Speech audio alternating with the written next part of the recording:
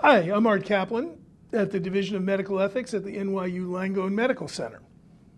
How would you feel if you were the patient and found out that in your room or in the waiting room or in the emergency room, there was a camera and it was watching you and you didn't know that?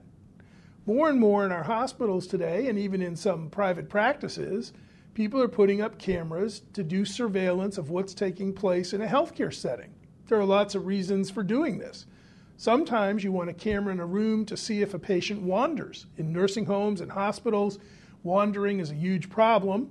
We can't have nurses there every second, but if you have a camera and you're monitoring it, you can realize, hey, this particular woman is not in her bed anymore, and where is she? She's not where she's supposed to be. That protects patient safety.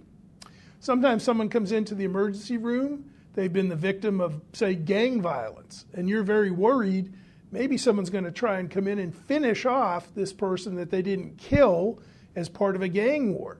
Surveillance might help you keep an eye on who's coming in and out of that emergency room, get security there quickly if someone tries to finish off a criminal activity inside the hospital. Say you're worried about who's stealing drugs from the pharmacy. Well, you keep that camera there and you can see what's going on. And plenty of surgeons and people doing medical interventions love to videotape what they're doing so that if someone says later you didn't do it right or sues for malpractice, they can produce the tape and say, no, we did absolutely what was indicated in this procedure. So lots of good reasons to have those cameras running. On the other hand, patients may be thinking, I didn't consent to this. You're violating my privacy.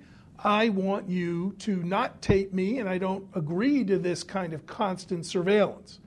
I have to say, I think our older patients, and perhaps our older doctors, are more worried about this than some of the younger ones. In the age of social media, in the age of Facebook, Twitter, other social outlets, people's views of privacy are shifting rapidly, and they're basically starting to move toward, I don't have it, I don't expect it. If you walk down a city street in New York or London or many other big cities around the world, there's cameras all over the place. They're watching how fast you're driving your car. They're keeping an eye out for terrorists on street corners. More and more people are getting used to the idea, like it or not, they're constantly under surveillance. So it may be that the older generation is kind of worrying about privacy, the younger generation less so.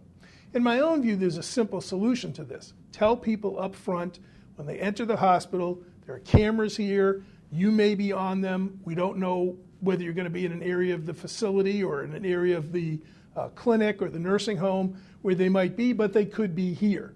That's just a condition of life in today's modern hospital.